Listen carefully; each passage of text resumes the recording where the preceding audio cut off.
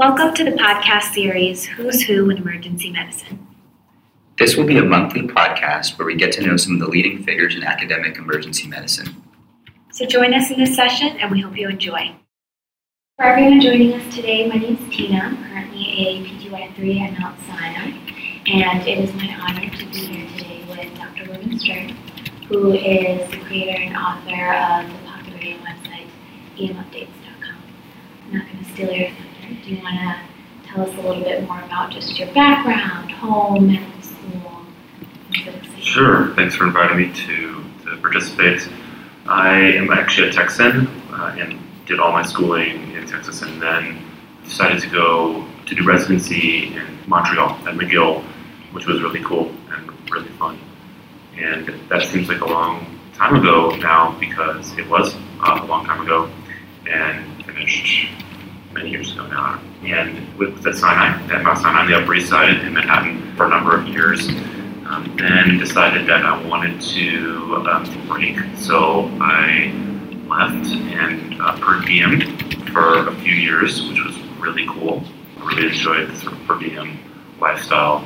At that time, I was picking up shifts at Elmhurst Hospital, which is one of the Sinai affiliates, and I got involved in NYU and started splitting my time between Elmhurst and NYU in a totally per diem capacity, which again was really great. I even then transitioned to nights. I really loved that as well. I was like a nocturnist, per diem nocturnist for a while, and that was just really great. And I totally choose my own schedule and just do my own thing, and I really liked that. And then one day I came home from in between two night shifts, and I went to bed around 8:30 or 9 as usual a.m. And then at like 11 a.m. or something, like an hour and a half, 2 hours after I got to bed, I just woke up and I wasn't tired at all. I just was like lying there looking at the ceiling and didn't totally know what to do because I had to be back at work, for the night shift that night, but I wasn't tired. I'd only slept for like an hour and a half. So I was like, okay, whatever, this is a one-off, and made it through that night and went home the next morning. So got home again around 9 or something to bed. And an hour later, I was not tired at all.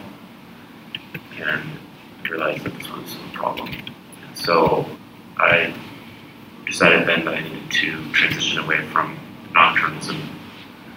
And right around that time, the good folks at Maimonides Hospital in Brooklyn expressed some interest in me, and we had a couple of meetings, and it turned out that our goals were aligned, and so I rejoined the full-time emergency physician world, and I'm now part-time administrator, part-time clinician, and a full-time gig at MIMO, which has been really great.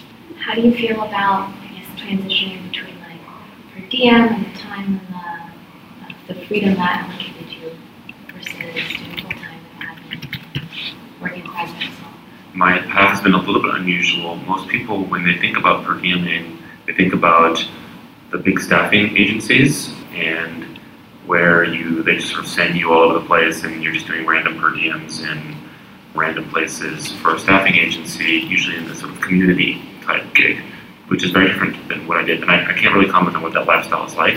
It sounds fun, but it's different than what I did. So I had established myself as an academic doc, and then I transitioned to per dieming in sort of the same environment that I was already in, the academic institutions that I was working in already. And so I was in an academic role, clinically supervising trainees, but I was functioning in a per diem scheduling model.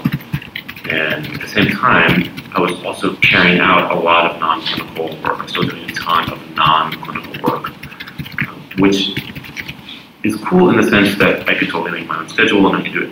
No one had any authority or interest to tell me what to do. I had no deliverables to anyone because I had no real boss.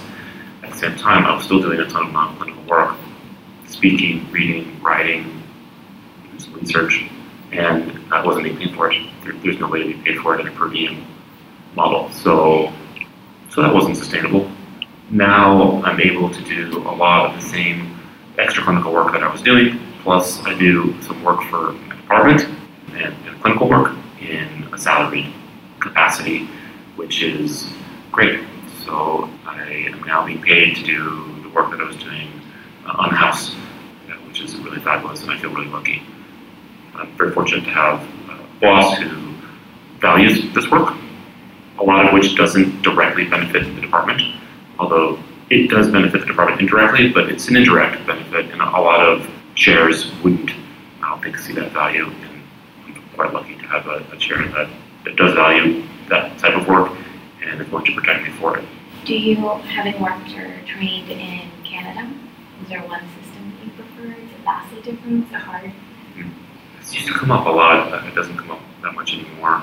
So the Canadian healthcare system is very different than ours and vastly better. It's a vastly better system for just about everyone. That's not saying a whole lot because American healthcare is just so profoundly broken. It's just such a struggle for all of us, I think, on just a daily basis to try to do the best we can for our patients within a system that is so profoundly broken and caters to the needs of its stakeholders rather than its ostensible function, which is to improve the health of Americans. And the system is not designed to do that, and so it doesn't do that. The system is designed in America to enrich the stakeholders, and it does a fabulous job of that. And the terrible health consequences and financial consequences for the country and its people. Lots of problems with the single-payer model in Canada as well, but having been there for 5 years, I still have a lot of friends and connections there. It's just so obvious to anyone who has been in both places for any length of time that you're just so much better off in a single-payer system where everyone is covered. And you don't have to worry constantly about being bankrupted by bills. So just from a population perspective and healthcare delivery perspective, there's no contest. And I'm a member of Physicians for a National Healthcare Program, and I encourage anyone who thinks this is a better model to get involved with the NHP, and they're a great organization that is working to bring that type of model to the United States. There are some individual states that have executed something like a single-payer system. Massachusetts being the most obvious example. We're working on it in New York. We'll see how it goes. Fingers crossed. Yeah. Are you hopeful? Or no? You're okay. With John, I guess going off on a different direction, you are the creator and founder of beamupdates.com.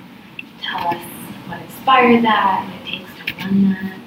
I've been a little bit of a computer geek for my whole life and used to I worked in computer tech support for many years in college, and I had like my own homepage. It was called a homepage at that time. I don't know if it means anything to you. You're so much younger than I am. But when the internet was born, it was like it became fashionable at some point to like have your own homepage. It was like a very sexy thing to do, and gave me a lot of street cred. And when I got into medicine, the real impetus was after I finished residency. So in Canada, it's a 5-year residency in emergency medicine. And the 5th year, you basically spend preparing for a very difficult licensing exam, the Canadian licensing exam, which at that time at least had a very significant fail rate among residents who had finished a 5-year residency and had spent an entire year studying for it. And still, there was a significant fail rate. So it was actually an awful experience. Very stressful, many months studying, many hours per day. I'd never done anything like that. I hope I never do anything like that again. And the way that I did it was I basically summarized Rosen onto 1,400 note cards. It took me 9 months to do that. And I did pass the exam, thankfully. But then I had these 1,400 note cards, which were and are an awesome resource. Thousands of hours of creating them. I have good handwriting, and I use like different color pens. They're really nice. And they were just sitting all in these boxes. And what was I going to do with them? Just the notion of like leaving them in the closet or tossing them just seemed terrible. It seemed like a terrible outcome for these note cards that I had slaved over. So I decided to scan them, tag them, and sort of digitize them. Needed a home for them, and that's how Heme Updates was born. At the time, there really weren't any emergency medicine blogs, and so I just basically posted those 1,400 note cards, and people responded to it. They're like, wow, this is really great. And then I just started writing other things on there that I found useful, and then I started pontificating eventually on the site when I developed more expertise, and mostly because there weren't that many options at the time for emergency medicine interested people. This is even really before Twitter became a thing. So people just sort of gravitated towards it because there just weren't very many options. So I kind of got in early, got a foothold, and then continued to make content that people liked. So that's how things got started and how it got to where it is today. I don't write very much on Heme Updates. I try to keep the quantity low and the quality high. A formula that's been successful for me. The return at force, who came up with that? That was just I didn't even think about it when I was making it, but that is such a paradigm in our specialty. We send so many patients home, and the main message to give those patients is come back if you get worse. And that's where the slogan comes from. Do you use Twitter a lot for that as well? Do you find that's the best medium to reach out to people? So I have a pretty unique relationship with Twitter as well. I'm successful on Twitter, if you're counting followers as a metric of success, but I tweet very infrequently compared to almost all my colleagues who use Twitter a lot. I've been on Twitter. I actually have a personal account on Twitter that was one of the first Twitter accounts. The username is Ruben. My best friend, I also got his Twitter account, Elliot. So he's at Elliot. And I even got my sister at that time, whose name is Rachel. I got her Rach. She doesn't use it at all, but gets lots of expensive offers to buy it from her, which she probably should take someone up on one of those offers. She's not really doing much with it. But so I have that personal Twitter, which I also don't really use much. But Heme Updates Twitter has been around for many years, and I still only have a few hundred tweets. So same model, low volume, high quality. I don't engage in conversations on Twitter. I've always recognized that Twitter conversations are very limited and also tend to bring up the worst in people. I just have no interest in debating in 140 or 280 characters, and I think that position has borne out to be true. Twitter now has just turned into what seems to me to be mostly a flame war, where people who are actually really nice people just bring out their worst selves on that platform. So I don't use it for conversation. I generally just occasionally will respond to something in a non-controversial forum, but usually use it to point people to resources that I think are valuable or make pithy notes. And again, people respond well to it, so it's the model that I carry on with. So kind of in line with that, you've been like a teacher and a mentor for many years now. What do you think it takes to be a good one, to reach out to people and have an effect? I want to go back to one point before that. I don't know if this is going to be edited in any way, but I also want to mention that regarding Twitter, that I consume Twitter in a way that is very different than how everyone else consumes Twitter, which is that even though I still have people that I quote-unquote follow, I actually don't look at my Twitter stream at all, ever. And the way that but I still read a ton of Twitter, and the way I do that is using RSS, platform that a lot of people don't even know about, but it's basically it's an aggregating medium where you subscribe to a so-called feed, and then your aggregator collects entries in that feed for you, and then you just sort of check them all at once whenever you want. And so there are ways to turn someone's Twitter stream or their posts into an RSS feed. So do you have a Twitter account? I do. Okay, so what is it? What's your username? It's so cheesy. I am Tintinelli. Because my name is Tina and Tina's Tintinelli. Okay, wow, awesome. Okay, so if I were to, let's say I thought that I needed to read everything you have to say, I would turn your posts into an RSS feed. And whenever you posted something, whether it was one post a week or 100 posts a day, it would just accumulate in my aggregator. And then I would just read them all at once. So I would see everything that you write whenever I have time to sit down and look it through all my feeds. And it's just a very different way that most people consume Why do you do Twitter. that? Because there are a small number of folks who tweet on issues that are important, and they have important things to say, and I want to know what those things are. There are a lot of folks who tweet constantly and just sort of kibitz on Twitter, and I don't look at those. I don't follow them in my aggregator, because if you do that, you end up with there are lots of folks in emergency medicine who tweet 50, 100 times per day. I don't know who would want to read all that. I certainly don't.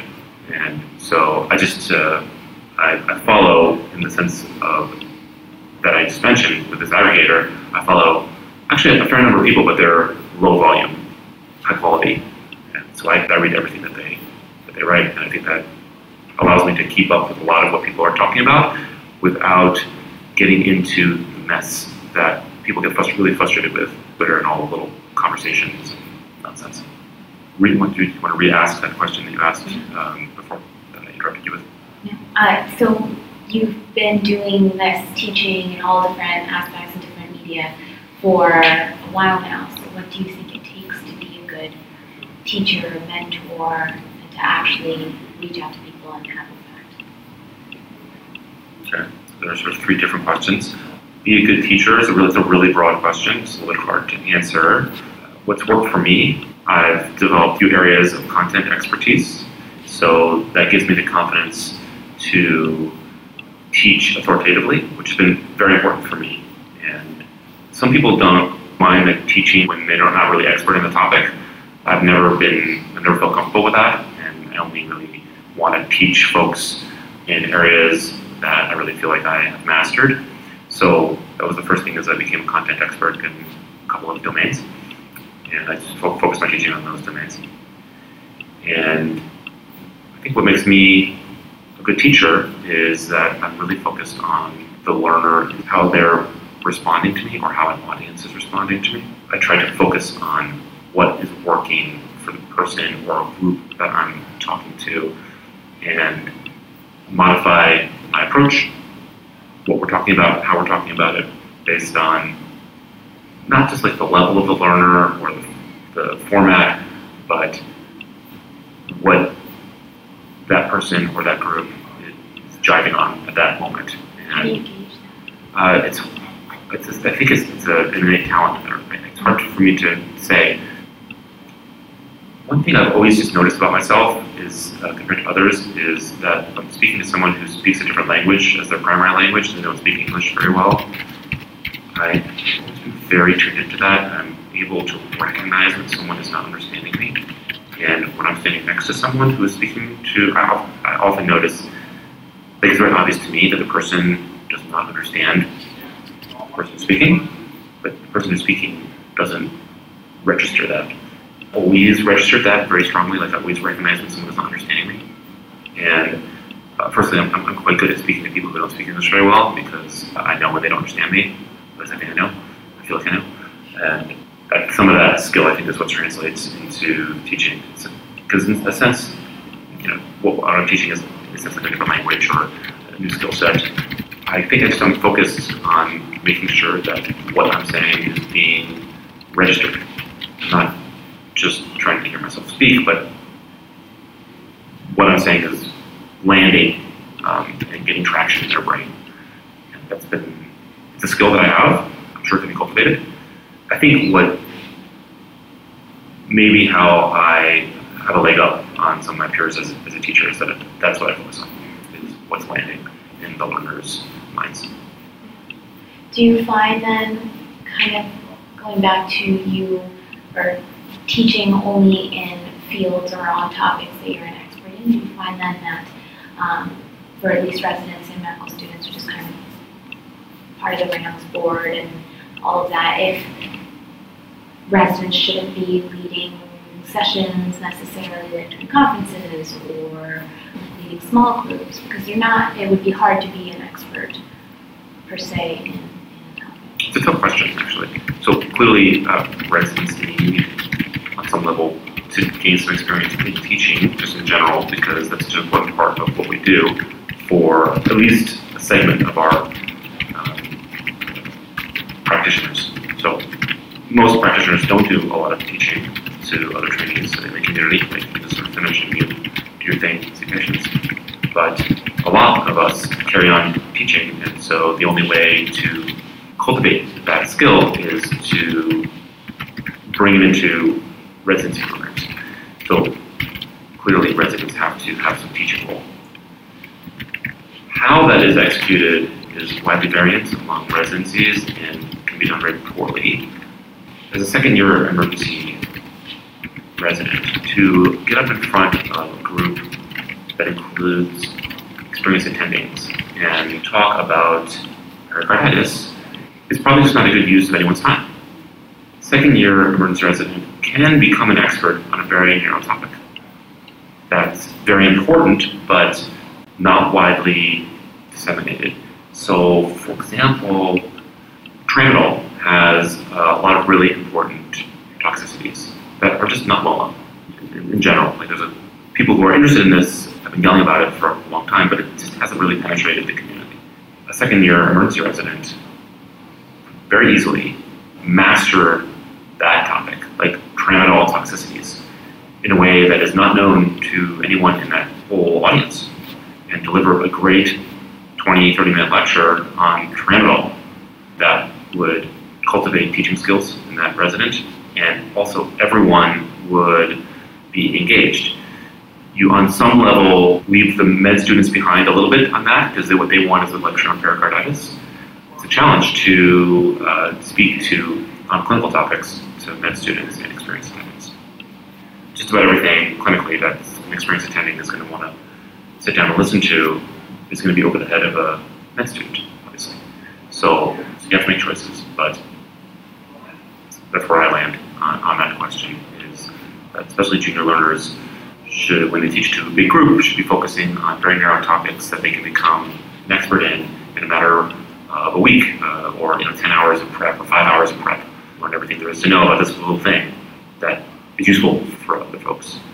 To do a pericarditis review, it's great for med students, and it's great for a second-year resident to do a pericarditis review, but the audience in that case should be med students, not Wednesday conference with a dozen attendings in a room who don't need to hear about the ECG progression in pericarditis. That's a great point. I think that's a good takeaway. What do you feel, having now done this and taught residents for a while, is the best and the worst thing that residents do? Like, what's the worst thing you've seen, or that residents make a habit of doing? The worst thing that you see routinely is residents making up stuff when you talk to them. Never do it. Just don't do it. You can never predict what an attending is going to want.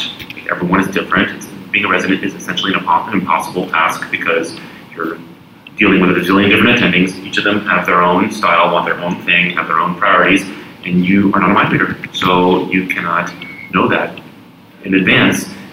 It's best as you try to guess as you get to know your attendings. And clearly you're modifying your approach to every patient as you get to know your attendings according to what you think that attending is going to want. You don't have a choice in that, because that's just the impossible position you're put in. But if I am focused on one aspect of aortic dissection, and I ask you a question that relates to my particular fetish, aortic dissection, and you did not ask that question of the patient, do not say that you asked the question, do not answer the question. There is nothing more confidence-inspiring than especially a junior resident who says, I didn't ask that, but I'll be happy to go back and ask it. I'll have to ask that. And when you say, I didn't ask that question, I don't know the answer to that question, what you are saying is, I am not going to lie to you. You can believe what I'm telling you. When I ask strange questions, I can often know that they didn't ask the question. Because why would they? Because most people don't know about this little nuance of the aortic dissection that I have to know about, because it's one of my areas of interest. If I ask you about that and you answer it, and then I go back and you didn't ask, then I've lost a lot of confidence in you, and that makes my job harder. I don't want to lose confidence in you. I want to be a believer and not a doubter, because when I'm a doubter, then I have to go back and repeat everything you do. I don't want to do that. kind of a pain for everyone. So if you didn't do a physical exam maneuver or a historical maneuver, just say you didn't do it.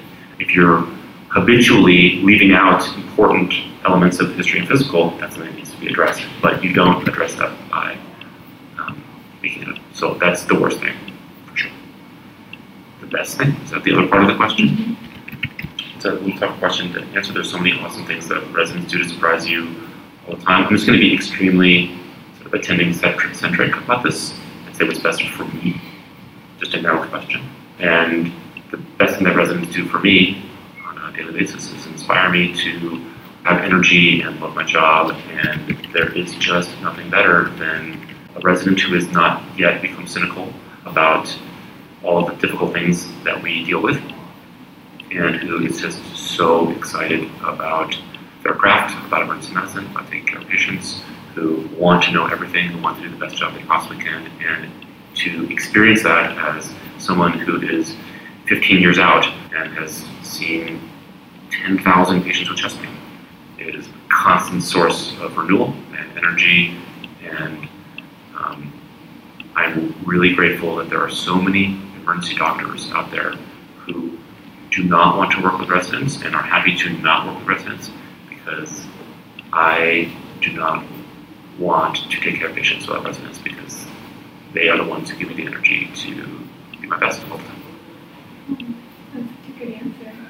I feel like it is hard to maintain your love for patients and your compassion for what you do in residency. Do you find that it gets better sometimes? Well, there's some stuff that gets better, some stuff that's not better. The actual job itself gets, I think, significantly better, because you're working a lot less in general. You're making a lot more. Also, you don't have to review your cases with anyone, which you're already now probably getting to the point where it's becoming a little bit of a drag, and you kind of know what you want to do, and especially as you start finishing up, it's like, all right, I don't need to review this case with this ending anymore, and it's frustrating. So there's many aspects that improve. The big problem with getting out of residency is that when you're a resident, you have accepted that this is a period in your life that you are going to be working almost to the exclusion of everything else. And you just accept that you're going to be working 80 hours a week or whatever, and you're just not going to have time to do a lot of the other things that you want to do with your life. Some folks can have kids during residency, a lot of folks can cultivate other things that they're doing, but not really well. It's really hard to have a kid during residency, as your colleagues will tell you, as you're about to do. So that's going to be a real challenge, because you're going to want to spend all this time with your child, and just are not going to be able to do that. So it's a significant sacrifice on many levels. Once you're out, you're not training anymore. There's no finish line. Like right now, you're like, well, I just have another year or whatever, and then I'm going to be able to sort of do what I want. But once you're out, this is it. This is your life. And so the problem when you get out is not the work itself, I think, for most people. It's all of the other demands that you've been sort of putting on. You put off as a resident, and you're just like, okay, I'll deal with that later. Now, later is now. And so when you feel overburdened with your 3 kids and your husband, and you'd also like to read a novel one day, maybe even write one, or at least read one. Not being able to accomplish all those things, not being able to do all the things that you want to do, is an acceptable situation in residency, but it becomes unacceptable when you're out, and that becomes sort of the struggle. And that's my daily struggle. I think it's all of our daily struggles. It's just like, everything I do is great stuff. Like every once in a while, I'll sit through some credentialing garbage where Epic training was the one that comes to mind. So I had to sit through a number of hours of Epic training, and it was a horrible waste of time. Horrible. It was absolutely horrible. But we spent so many years doing things like that. Just all day, going to school, doing all the nonsense that this is a waste of time. It's just ridiculous. We're doing all these things that we do not like doing. And now, everything that I do essentially is something that I want to do, which is amazing. But there's just one problem. I just don't have enough time to do it all. Not even close.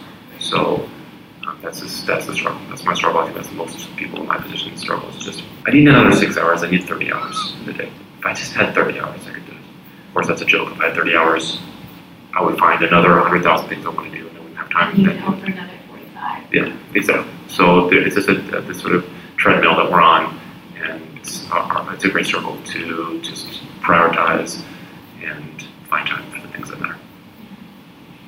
Speaking, I guess, kind of in terms of things that matter, is there a topic that now is more important to you in terms of emergency medicine? I know you recently published an article on pain management in the emergency department, and then I know you also worked in like ketamine and procedural sedation. Is there a topic now that's calling out to you? You find more appealing? I've migrated through a variety of domains in our specialty and really engaged in those domains. I started out, I think, really in airway, which is really mostly what I was just afraid of. And so I just ran towards it because I was really scared of it. So I wanted to become an expert in it. And then from there, I got really interested in procedural sedation because I just saw so much practice variation. And I got very nervous when I was making patients deeply unconscious. And so I wanted to be an expert in it. And there's been a number of other areas. I think the link has been pharmacology. I've just really been interested. It was my favorite course in med school by far. I loved pharmacology, and I still love pharmacology. And so I got interested in ketamine just because the pharmacology is just so awesome. And when I started getting interested in it and looking into it, no one was really using it, with the exception of pediatric procedural sedation. And that was it. No one was using it for any other indications. Adults were never getting it. There was no use of it for pain or anything else. It's just been awesome to watch the explosion of that drug and the crazy pharmacology being harnessed in all these really interesting ways. In the airway domain, it became clear to me that, for example, rocuronium is just a much safer, better way to paralyze patients than succinylcholine, and I sort of made that my mission to get the word out many years ago. Partially because of my efforts, it's been great to watch rocuronium go from like 5% of emergency department-based intubations, now it's upwards of 50%. So that's been a huge success from my perspective. I'm more convinced than ever that it's a much safer way to intubate patients. And my latest area of interest is also very pharmacology-based, but was also born out of a problem that I didn't feel like I could solve or wasn't managing well, and that had to do with people who use opioids every day, and they came to us often in pain or various other issues, and I just felt that the way I was managing these patients was not helping them. Well, I was trained to give them more opioids, basically Percocets or whatever, and it became obvious to me that this was not helping these people, even though it's what they thought they wanted. It was actually harming them. It just became obvious to me intuitively, but I didn't have enough knowledge about what was actually going on. So I dived into that and then found another really cool molecule, buprenorphine, which in a lot of ways, like ketamine, is just this crazy pharmacology that is not intuitive, but turns out is super awesome. And just so happens to be an extremely important tool to manage the most important public health crisis of our time.